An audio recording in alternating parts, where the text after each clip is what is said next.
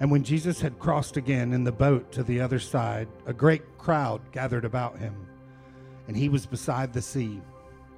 Then came one of the rulers of the synagogue, Jairus by name, and seeing him, he fell at his feet and implored him earnestly, saying, "My little daughter is at the point of death. Come and lay your hands on her, so that she may be made well and live." And he went with him, and a great crowd followed him and thronged about him. And there was a woman who had a discharge of blood for 12 years, and who had suffered much under many physicians, and had spent all that she had, and was no better, but rather grew worse. She had heard the reports about Jesus, and came up behind him in the crowd, and touched his garment. For she said, "If I touch even his garments, I will be made well." And immediately the flow of blood dried up, and she felt in her body that she was healed of her disease. And Jesus, perceiving in himself that power had gone out from him, immediately turned about in the crowd and said, "Who touched my garments?" And his disciples said to him, "You see the crowd pressing around you, and yet you say, 'Who touched me?'" And he looked around to see who had done it. But the woman, knowing what had happened to her, came in fear and trembling, and fell down before him, and told him the whole truth. And he said to her, "Daughter, your faith has made you well. Go in peace and be healed of your disease." While he was still speaking, there came from the ruler's house some who said, "Your daughter is dead. Why trouble the teacher any further?"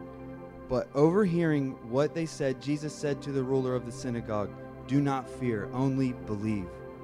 And he allowed no one to follow him except Peter and James and John, the brother of James. They came to the house of the ruler of the synagogue, and Jesus saw a commotion, people weeping and wailing loudly. And when he had entered, he said to them, "Why are you making a commotion and weeping? The child is not dead, but sleeping." And they laughed at him. But he put them all outside, and took the child's father and mother and those who were with him, and went where the child was. Taking her by the hand, he said to her, "Talitha cumi," which means, "Little girl, I say to you, arise." And immediately the girl got up and began walking, for she was 12 years of age. And they were immediately overcome with amazement. And he strictly charged them that no one should know this, and told them to give her something to eat.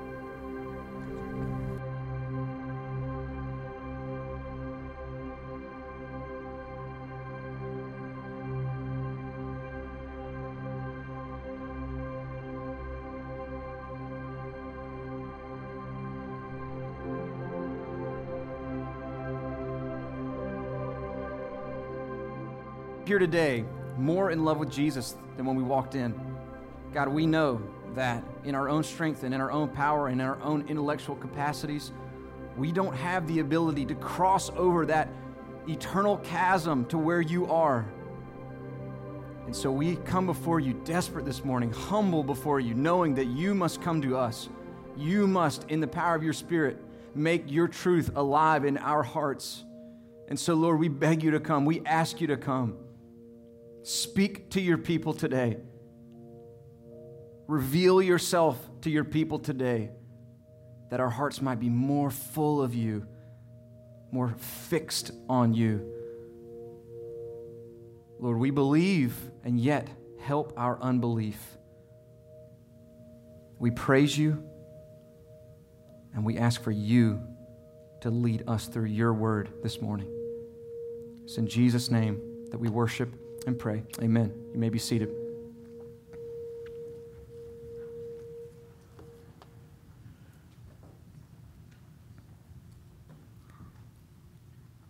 I bet that most of us would like to say that we trust people until they give us a reason not to trust them. I think we would like to say that we're the kind of people that give others the benefit of the doubt. But if we're honest, that kind of blind optimism only goes so far, right? When it comes to the things that are really important to us, the things that really matter to us, we want someone to earn our trust. Think, for example, about your bank, right? You want to know that the place you're depositing your money is a safe place. We're going to be able to go back and get that money if you need it. Or think about your kids, you know, the daycare or the school that you drop them off to. You want to know that they've run the appropriate background checks and that the people are trained and that there's safety. You want to know that when you drop your kids off that they're going to be safe. Or think about even your own life. Who of us would just blindly walk into a surgery without ever asking the surgeon if he'd performed the surgery before?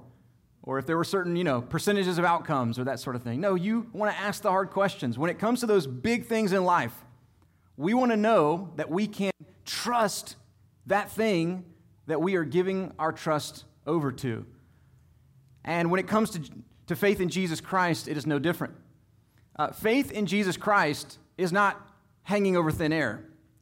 Faith in Jesus Christ is a reasonable faith. Faith in Jesus makes sense. And really, so much of what the Bible is trying to do, and especially the Gospels, like the one we've been working through, this Gospel of Mark, is trying to convince us, to draw us towards a reality that Jesus is trustworthy, that he is who he says he is, that he can be trusted, and that if we actually transfer our trust to Jesus, then we'll find life and life abundant. And so this morning, rather than asking the question, what is the least amount of faith that I can possibly have and still be saved? The question that God is asking us is, what kind of faith does Jesus deserve? What kind of faith is the eternal Son of God worthy of? So if you have a Bible, I want to invite you to open to Mark chapter 5. You've already heard it read this morning. We're going to be picking right back up where we left off last week in verses 21 through 43. And we're going to be working through this section and asking the question, what kind of faith is Jesus worthy of? And what we see first is that Jesus is worthy of a faith that is desperate. Jesus is worthy of a faith that is desperate.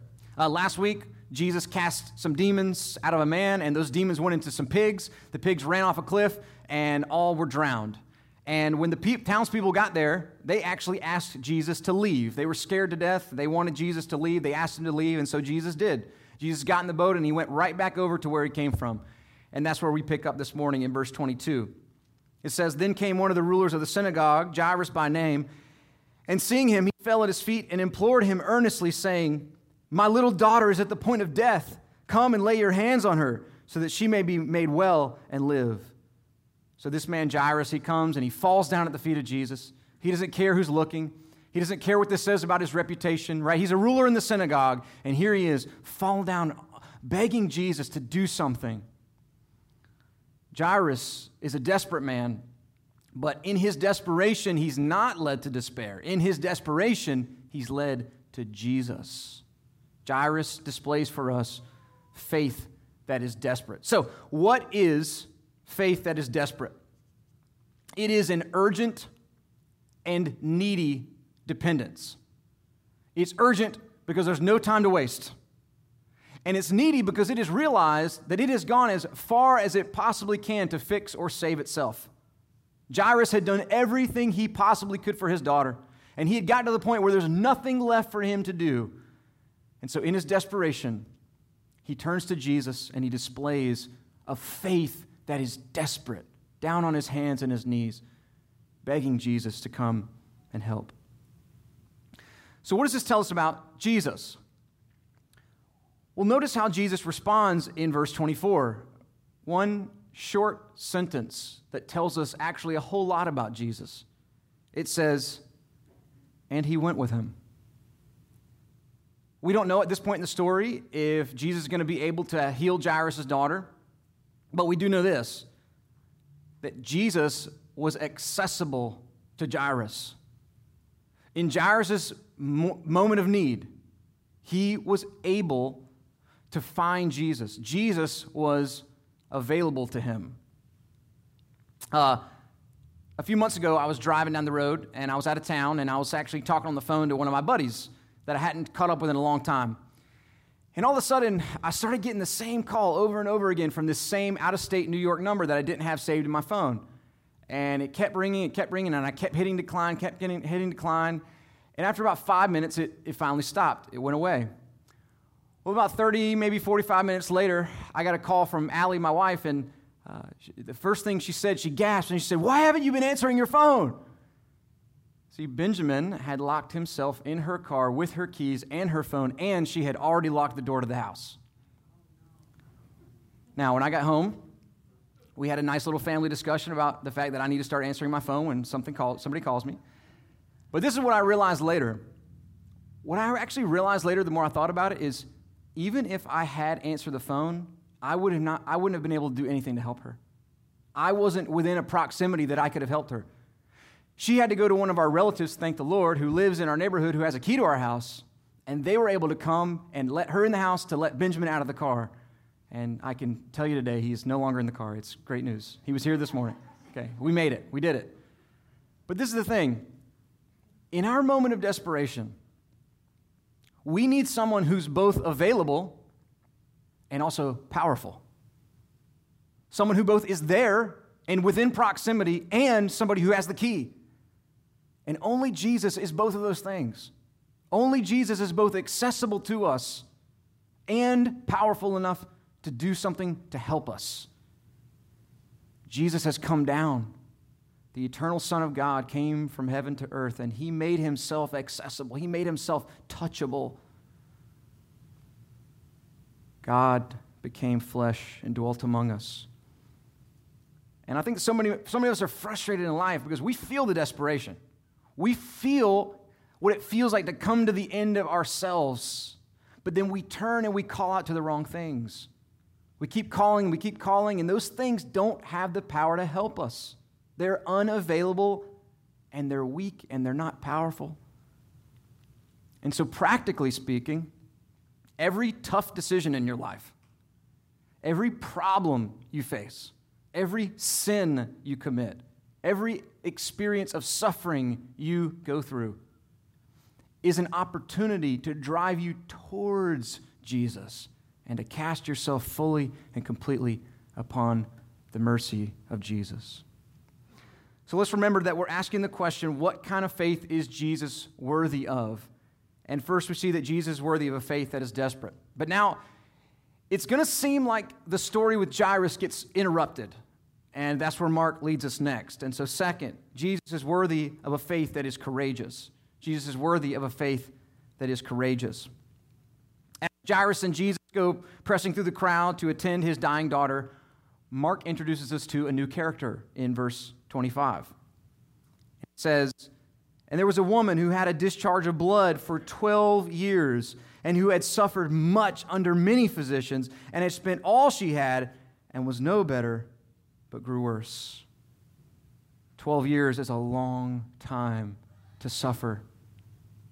Mark tells us that something had gone wrong with her body, and she'd seen physician after physician after physician. She'd had treatment after treatment after treatment, care plan after care plan after care plan, and not only had she not gotten better, but throughout the 12 years, she had just gotten worse and worse. Like Jairus, this was a desperate woman. Hopeless at the end of her rope, this is what Mark tells us in verse 27. She had heard the reports about Jesus and came up behind him in the crowd and touched his garments. This hopeless woman had a newfound hope. Why? She had heard about Jesus. And verse 28 tells us, "For she said, 'If I touch even his garments, I will be made well.'" She had heard about Jesus, and it gave her a confidence that while no physician and no treatment and really no amount of money in the whole world could have healed her, that if she could just touch Jesus, she could just touch his clothes, that Jesus would heal her. She had heard the reports, and based on what she had heard about Jesus, it drove her towards a courageous, risky action. So what does this tell us about Jesus? Well, look at what happened when she touched him in verses 29 and 30. It says, "And immediately the flow of blood dried up, and she felt in her body that she was healed of her disease. And Jesus, perceiving in himself that power had gone out from him, immediately turned about in the crowd and said, 'Who touched my garments?' The reason that Jesus deserves this kind of courageous, risky faith is because Jesus has a power that this world doesn't know anything about. Jesus can make a way where there is no way.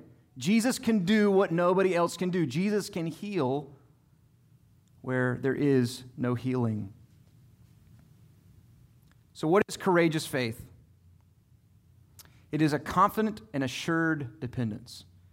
It's confident because it actually moves forward with boldness, right? It steps out on the limb, trusting that the limb is going to hold.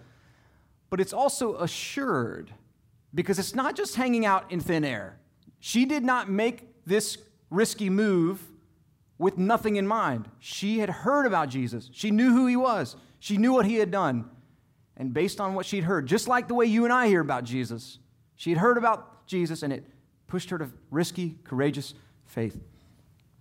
The Bible, the guy who is a consistent illustration of faith is a man named Abraham. Abraham was this guy who God had come to and who had promised many things to him. And one of the things that God had promised to Abraham is that he was going to have a big family. Now, the only problem with that is that Abraham was kind of old, and he and his wife were actually past the age of being able to have children. And so then miraculously, God gives them a child. You're not sure if it's going to happen, but God gives them a child, and it seems like God is keeping his promise. But then something really strange happens. God asks Abraham to sacrifice his son. The son whom God had promised he was going to have this big family. God is now asking Abraham to kill him. And Abraham is willing to do it. And we get to find out why Abraham was willing to do it in Hebrews chapter 11, verses 17 through 19. So I want to read that to you. This is why Abraham was willing to do something ridiculous because God had told him to. It says, by faith, when he was tested, offered up Isaac, and he who had received the promises was in the act of offering up his only son, of whom it was said, through Isaac shall your offspring be named. And this is the point, this is the part I want you to hear. He considered that God was able even to raise him from the dead, from which, figuratively speaking, he did receive him back. Abraham was willing to trust God because he knew, you've promised me something. You've promised me a big family, and you've told me that this son is the one whom you're going to give me this big family through. So even if I do what you tell me to do, even if I sacrifice this son, I know you'll raise him up from the dead. Why? Because you promised me you would. You promised me a big family through this son, and so I'm going to take a crazy risk. I'm going to put it all on the line for you. If you're wondering today maybe where the best place to start is with courageous, risky faith, maybe you're thinking, all right, I'm ready. I'm ready to do whatever God tells me to do, but where do I start? I think the best place to start is by obeying Jesus when it doesn't make sense and when it isn't popular. We have lots of commands from Jesus that are currently unpopular, that are currently, it takes courage to obey them. Whether it's obedience in your finances, whether it's obedience in your sex life or your dating life, to actually walk in purity and holiness before God. Whether it's something as seemingly generic as daily taking up your cross and denying yourself rather than asserting yourself. Maybe the first place to start for all of us when it comes to taking courageous, risky moves of faith in Jesus is just by starting to obey the things that he's clearly laid out that go contrary to what's happening in the world around us. To obey Jesus, to do what he says when it makes no sense. Now, maybe you're thinking, okay, what's so risky about coming up behind somebody and grabbing their garment like they don't even know you're doing it? Well, this woman's worst nightmare came true when immediately Jesus stopped, turned around and looked at the crowd and said, "Who touched my garments?" Which leads us to our third point, that Jesus is worthy of a faith that is sincere. Jesus is worthy of a faith that is sincere. So after Jesus asked the crowd who touched him, we learn that his disciples were following along, and they knew as well as everybody else did that in those few minutes of traveling with Jairus to go get his daughter, hundreds of people had touched his garments. So in Mark chapter 5, verse 31, Mark tells us, and his disciples said to him, "You see the crowd pressing around you, and yet you say, 'Who touched me?' But rather than dignifying their patronizing comment, in verse 33, Mark tells us, in verse 32, Mark tells us, and he looked around to see who had done it. So after a few seconds go by, the crowd's waiting, everybody's waiting. This woman falls down on her face, and this is what it says in verse 33. The woman, knowing what had happened to her, came in fear and trembling and fell down before him and told him the whole truth. Jesus didn't ask this woman to tell her story. Jesus didn't ask her to divulge all of this information, and yet she did it. And there's a few things that we have to realize about this woman, something we've actually passed over up to this point, is that in this particular society, to have an issue with blood like this woman had had for 12 years wasn't just physically debilitating. That according to God's law given through Moses in Leviticus chapter 15, that having a discharge of blood rendered you unclean. And so for 12 years, that meant that this woman could not go to church. She could not have intimate relationships with her family. And anyone else who she touched would be deemed unclean. Think about this last year. Think about how weird this last year has been. Some of us have had to, for maybe 10 or 14 days or however long, do some quarantine. We've all felt a little bit socially isolated from one another. Think about what would happen if what we've experienced this year were to last for 12 years. And then imagine doing it alone. 12 years. No church, no touch, no love, totally isolated from community. And so Jesus asks this question, and then he waits. And she falls on her face in fear and trembling and reveals all of her most intimate details, her whole life story, everything she was thinking. And here's the key, the fact that this woman, as an unclean woman, has just touched Jesus. So what is a faith that is sincere? It is an honest and humble dependence. It's honest because it no longer cares about appearances. There's nothing left to hide. And it's humble because in pulling all the skeletons out of the closet, in pulling all the deep, dark, shameful things out for Jesus, it places our soul in his hands in the most vulnerable position.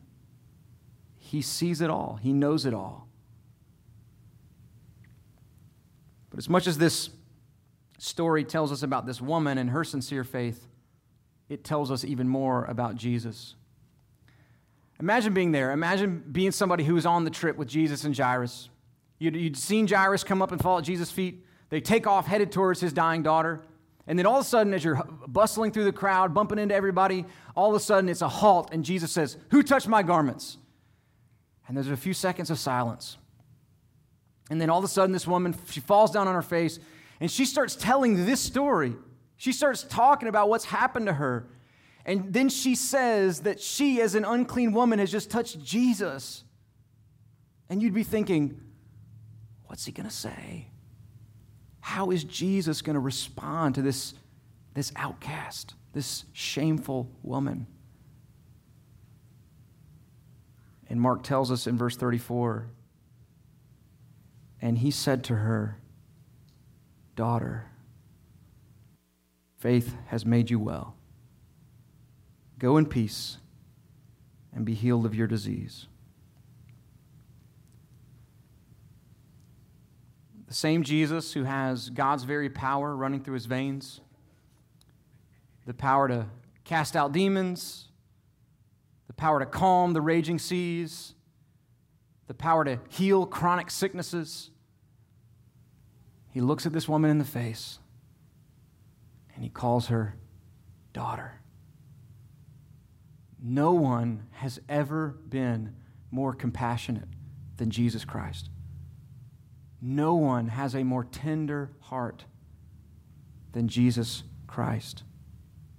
Jesus is worthy of our sincere faith because whatever shame we confess to him, whatever skeletons we bring out of our deep, dark closet, we can know that his heart is filled with an infinite ocean of sympathy for sinners and sufferers like us. I don't know all of you here today as well as I wish I did, but I know this.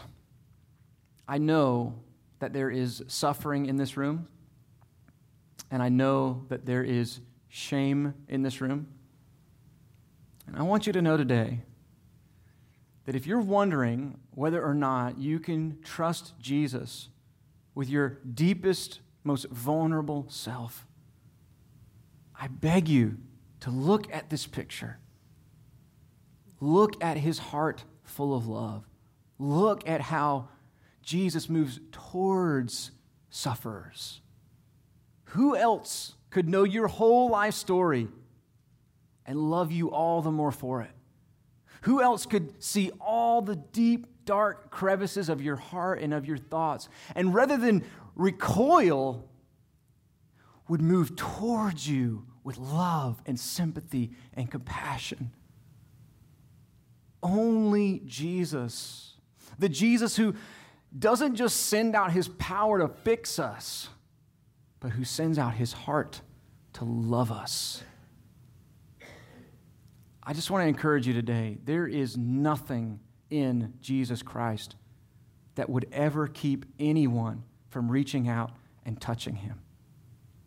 He welcomes you with all of your uncleanness, with all of your sin, with all of your shame. He welcomes you this morning to reach out and touch him and to take hold of him. He is available to you. And I think this also has implications for us as a church.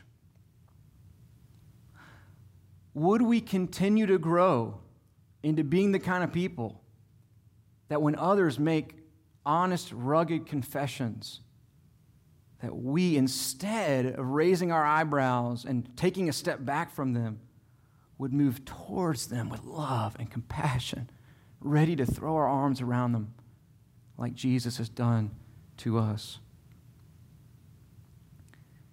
Now, maybe like me, you're thinking, all right, wait a second. What about Jairus? He's got a daughter who's about to die, and Jesus has stopped, and he's taking this time to interact with this woman. And that's where Mark takes us next. So fourth, Jesus is worthy of a faith that is singular. Jesus is worthy of a faith that is singular. Look down in verse 35. While he was still speaking, talking about Jesus, there came from the ruler's house some who said, "Your daughter is dead. Why trouble the teacher any further?" So Jairus' deepest fear has come true. His little daughter, while Jesus was dealing with this other woman, has taken her last breath. And these messengers, kind of similar to the disciples, actually present for us a contrast to genuine faith. They are rude towards Jairus, they are misguided, and they are short-sighted. And so once again, Jesus does not even address them, but instead he looks right into Jairus' face and he encourages his faith. He says in verse 36, "But overhearing what they said, Jesus said to the ruler of the synagogue, 'Do not fear, only believe.'" There are legitimate reasons to fear, but there are more legitimate reasons to trust Jesus. What's interesting about this verse 36 here, it is the only place in all the Gospel of Mark where Jesus combines the word believe with the word only. Only believe. Believe only. As opposed to believe and, or believe plus, or believe if. Jesus is teaching Jairus that if we are to actually trust in Him, if we are actually to put our faith in Him, it must be an undivided, singular trust. All our eggs must go into the basket of Jesus. This is an all or nothing kind of thing when it comes to trusting Him. So what is singular faith? It is a total and patient dependence. It's total because it doesn't diversify its trust. It doesn't spread our trust out a little bit just to make sure we hedge our bets. And it is a patient dependence because like Jairus, when we're waiting, when it seems like we've missed the boat, when it seems like what we want has passed us by, we are called to still, even in the waiting, even in the meantime, keep our trust solely and completely in Jesus. Last week, my mom and dad came over to our house for dinner. And as they approached the door, I noticed that they were both carrying things in their hands. My mom came first, and she had what looked like a bag of food in her hands. And then as I peered past my mom, I saw that my dad was carrying a mailbox. And then as he took a step closer, I realized he was carrying our mailbox. Apparently, he had tried some new maneuver trying to get up to the side of our house, and in the process, he had knocked over our... No, he didn't knock it over. He snapped it in half, actually. It's not knocked over. I had to replace the whole thing. Now, part of me just really wanted to tell you guys that story. But the other part of me saw something in that he had given himself totally and completely to that backup camera. He was trusting the sensor. The car's supposed to beep when you get too close to something. He had totally and completely put his trust into that system, and it had failed him. But see, there's something in that teaches us what real faith is. Not historical faith, where we check the box on the facts. Not a hypothetical faith where we kind of believe that it could happen that way. But a real faith where actual trust is transferred to something else. And it's in this moment, when Jairus hears the news that his daughter has died, where Jesus is looking at him and he's saying, do you actually trust me? Not just do you want something from me, but do you actually trust me? Can you still believe, even in the face of what seems impossible, that I am a trustworthy Savior? So what does this teach us about Jesus? This story teaches us that Jesus has things under control. Notice how calm Jesus is. Notice how patient Jesus is. Jesus knew that Jairus' daughter was dying, and yet he's not in a hurry. Why? Because if the sovereign Jesus has promised you something, he is going to make good on it. Not even death can get in the way of the sovereign power of Jesus. But just like Jairus, you and I are surrounded with competing voices. In those moments where it's time to trust, where it's time to transfer our hope into something outside of ourselves, there's one group of voices that say, it's too late. What you want's too far gone. Don't bother Jesus anymore. But I pray in those moments we'll hear the cutting words of Jesus slicing through the impossibility, saying, do not fear. Only believe. Believe only. Singular trust in Christ and in Christ alone. As the story finishes, Jesus and Jairus head towards his house where his daughter is dead. And I think this is where we really find out what it means to trust Jesus in a world full of suffering and death. And so finally, Jesus is worthy of a faith that is worshipful. Jesus is worthy of a faith that is worshipful. So at this point, Jesus only allows 3 of his disciples to come with him. He tells the other 9 to wait back. And they head with Jairus towards the house. And when they get there, it's not a pretty scene. It says in verse 38, they came to the house of the ruler of the synagogue, and Jesus saw a commotion, people weeping and wailing loudly. And when he had entered, he said to them, "Why are you making a commotion and weeping? The child is not dead, but sleeping." And they laughed at him. But he put them all outside and took the child's father and mother and those who were with him and went in where the child was. So the disciples had questioned Jesus, the messengers had doubted Jesus, and now this last group laughs at Jesus. And once again, rather than interacting with them, he just clears the scene and puts everybody outside. There's only 6 of them left: Jesus, the mom, the dad, and the 3 disciples who he chose to come with him. They go in where the breathless girl is lying, and verse 41 tells us, taking her by the hand, he said to her, Talitha Kumi, which means, "Little girl, I say to you, arise." And immediately the girl got up and began walking, for she was 12 years of age. And they were immediately overcome with amazement. And he strictly charged them that no one should know this, and told them to give her something to eat.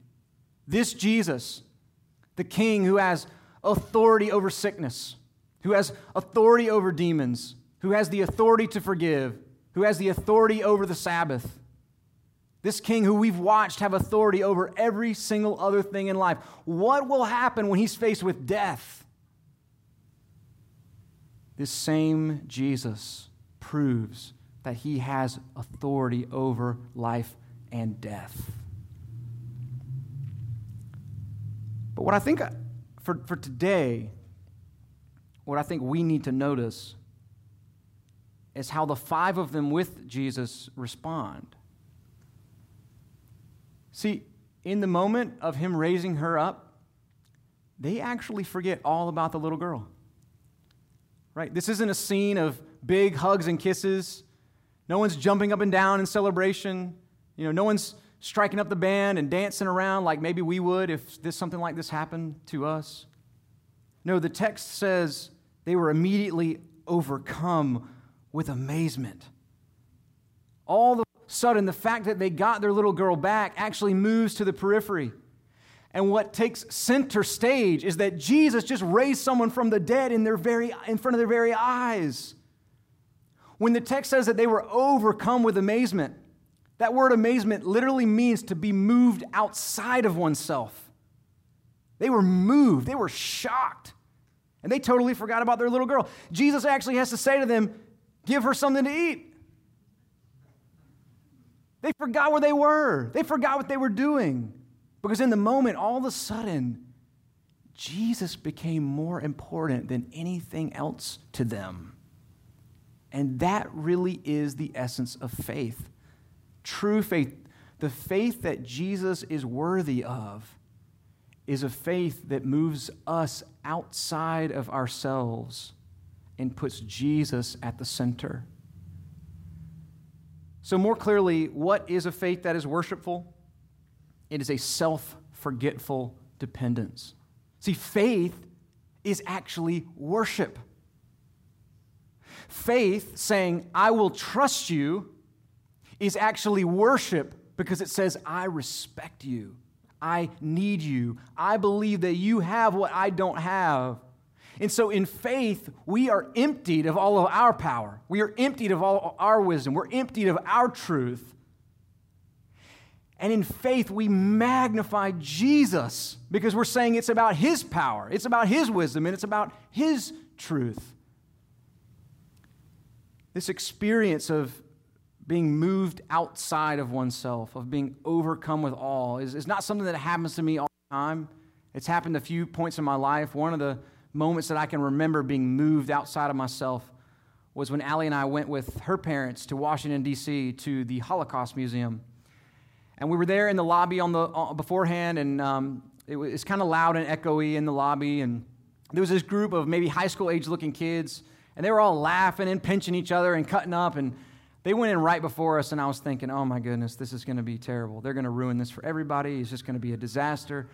But sure enough, when we actually got down in there and we actually took that step into the actual museum, even those high school kids who were laughing and cutting up just got silent. And as we all walked through for about 2 hours, you could hear a pin drop. See, in the face of that tragedy, that horror, all of a sudden your little life and all your little problems, they just kind of move off to the side. And for just a few minutes, you just kind of forget about yourself. And that's what happened to these people this day with Jesus. When they saw him raise their daughter up from the dead, all of a sudden, getting their daughter back just kind of moved off to the side, and they realized they were in the presence of God in the flesh. And that's what became important to them. So why is Jesus worthy of a worshipful faith, a faith that moves us outside of ourselves? Well, it's in raising this little girl from the dead that Jesus takes us to the gospel. It is in her death and resurrection that we actually begin to see something about his death and his resurrection. See, while this was a great day for this family, they got their daughter back. I have some sad news. She would go on to die again. Her father Jairus would die. Her mom would die. The 3 disciples that were there with them would die. And this little girl would die again. But Romans 6:9 tells us this about Jesus. It says, we know that Christ, being raised from the dead, will never die again. Death no longer has dominion over him. Jesus could have gone around that region and he could have started raising everybody up from the dead. And you know what would have happened? They would have all just died again. Because death is actually a symptom of a deeper problem. Death is a symptom of sin. Death is what we earn with our sin. Our turning away from God is what has brought death down upon all of us. And there's no avoiding it. Death is an incurable disease. And that's why the real hope on this day for both the woman whom Jesus healed and the little girl who he raised was not actually the power that he exhibited that day.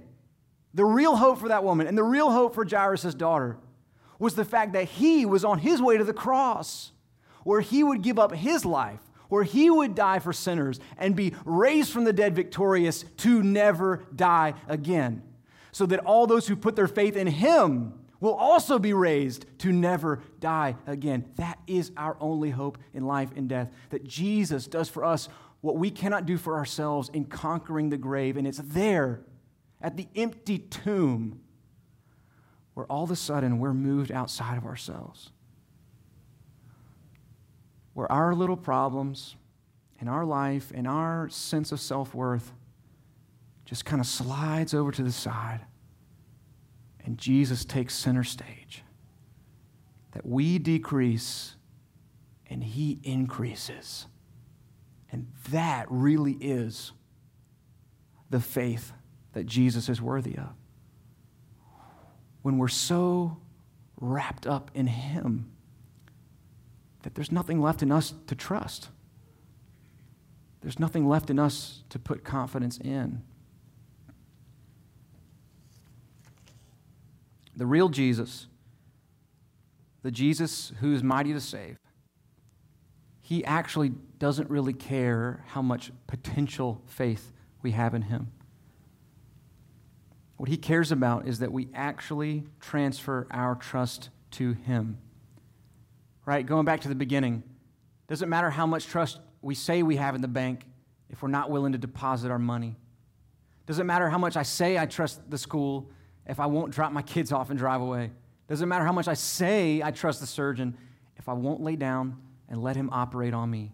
And the same is true with Jesus. We can have a hypothetical faith with Jesus, but until we are moved outside of ourselves and we actually transfer our trust to him, then we haven't actually trusted him in the way that he's worthy and in the way that matters. So hypothetical faith never moves us outside of ourselves. But genuine faith, real faith, it's actually a grace from God that puts Jesus right back at the center of our lives where he deserves to be. The only one who is worthy to be at the center of our lives is this Jesus, who is both powerful enough to heal a woman and raise a girl, but also loving enough to look at us with all of our darkness and all of our suffering and all of our shame and love us. This Jesus, who in being raised from the dead is never to die again, he is the one that deserves to be the center of the universe, and that means the center of our lives.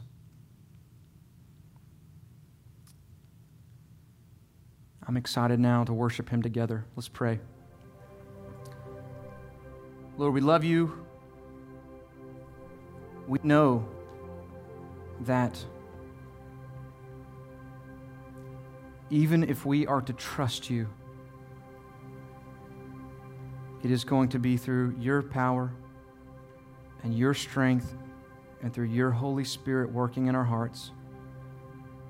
And so right now, Lord, I pray that you would fill our church with the kind of faith that worships, the kind of faith that is moved outside of itself, so that Jesus is elevated, that he is magnified, that he is exalted, so that everybody in our lives will, at least if nothing else, even if they don't believe in our God, Lord, that they would look and say, that person really trusts their God. That person really puts everything they have into the hands of their Savior. Lord, I pray that you would work that kind of real, genuine, honest faith in us, because we know that that's the kind of faith that brings you glory. That's the kind of faith that puts you on display. And so, Lord, you come here. You be the hero. You be the Savior. As we humble ourselves before you, we praise you, God. We praise you and we thank you for Jesus. It's in his name that we worship now. Amen.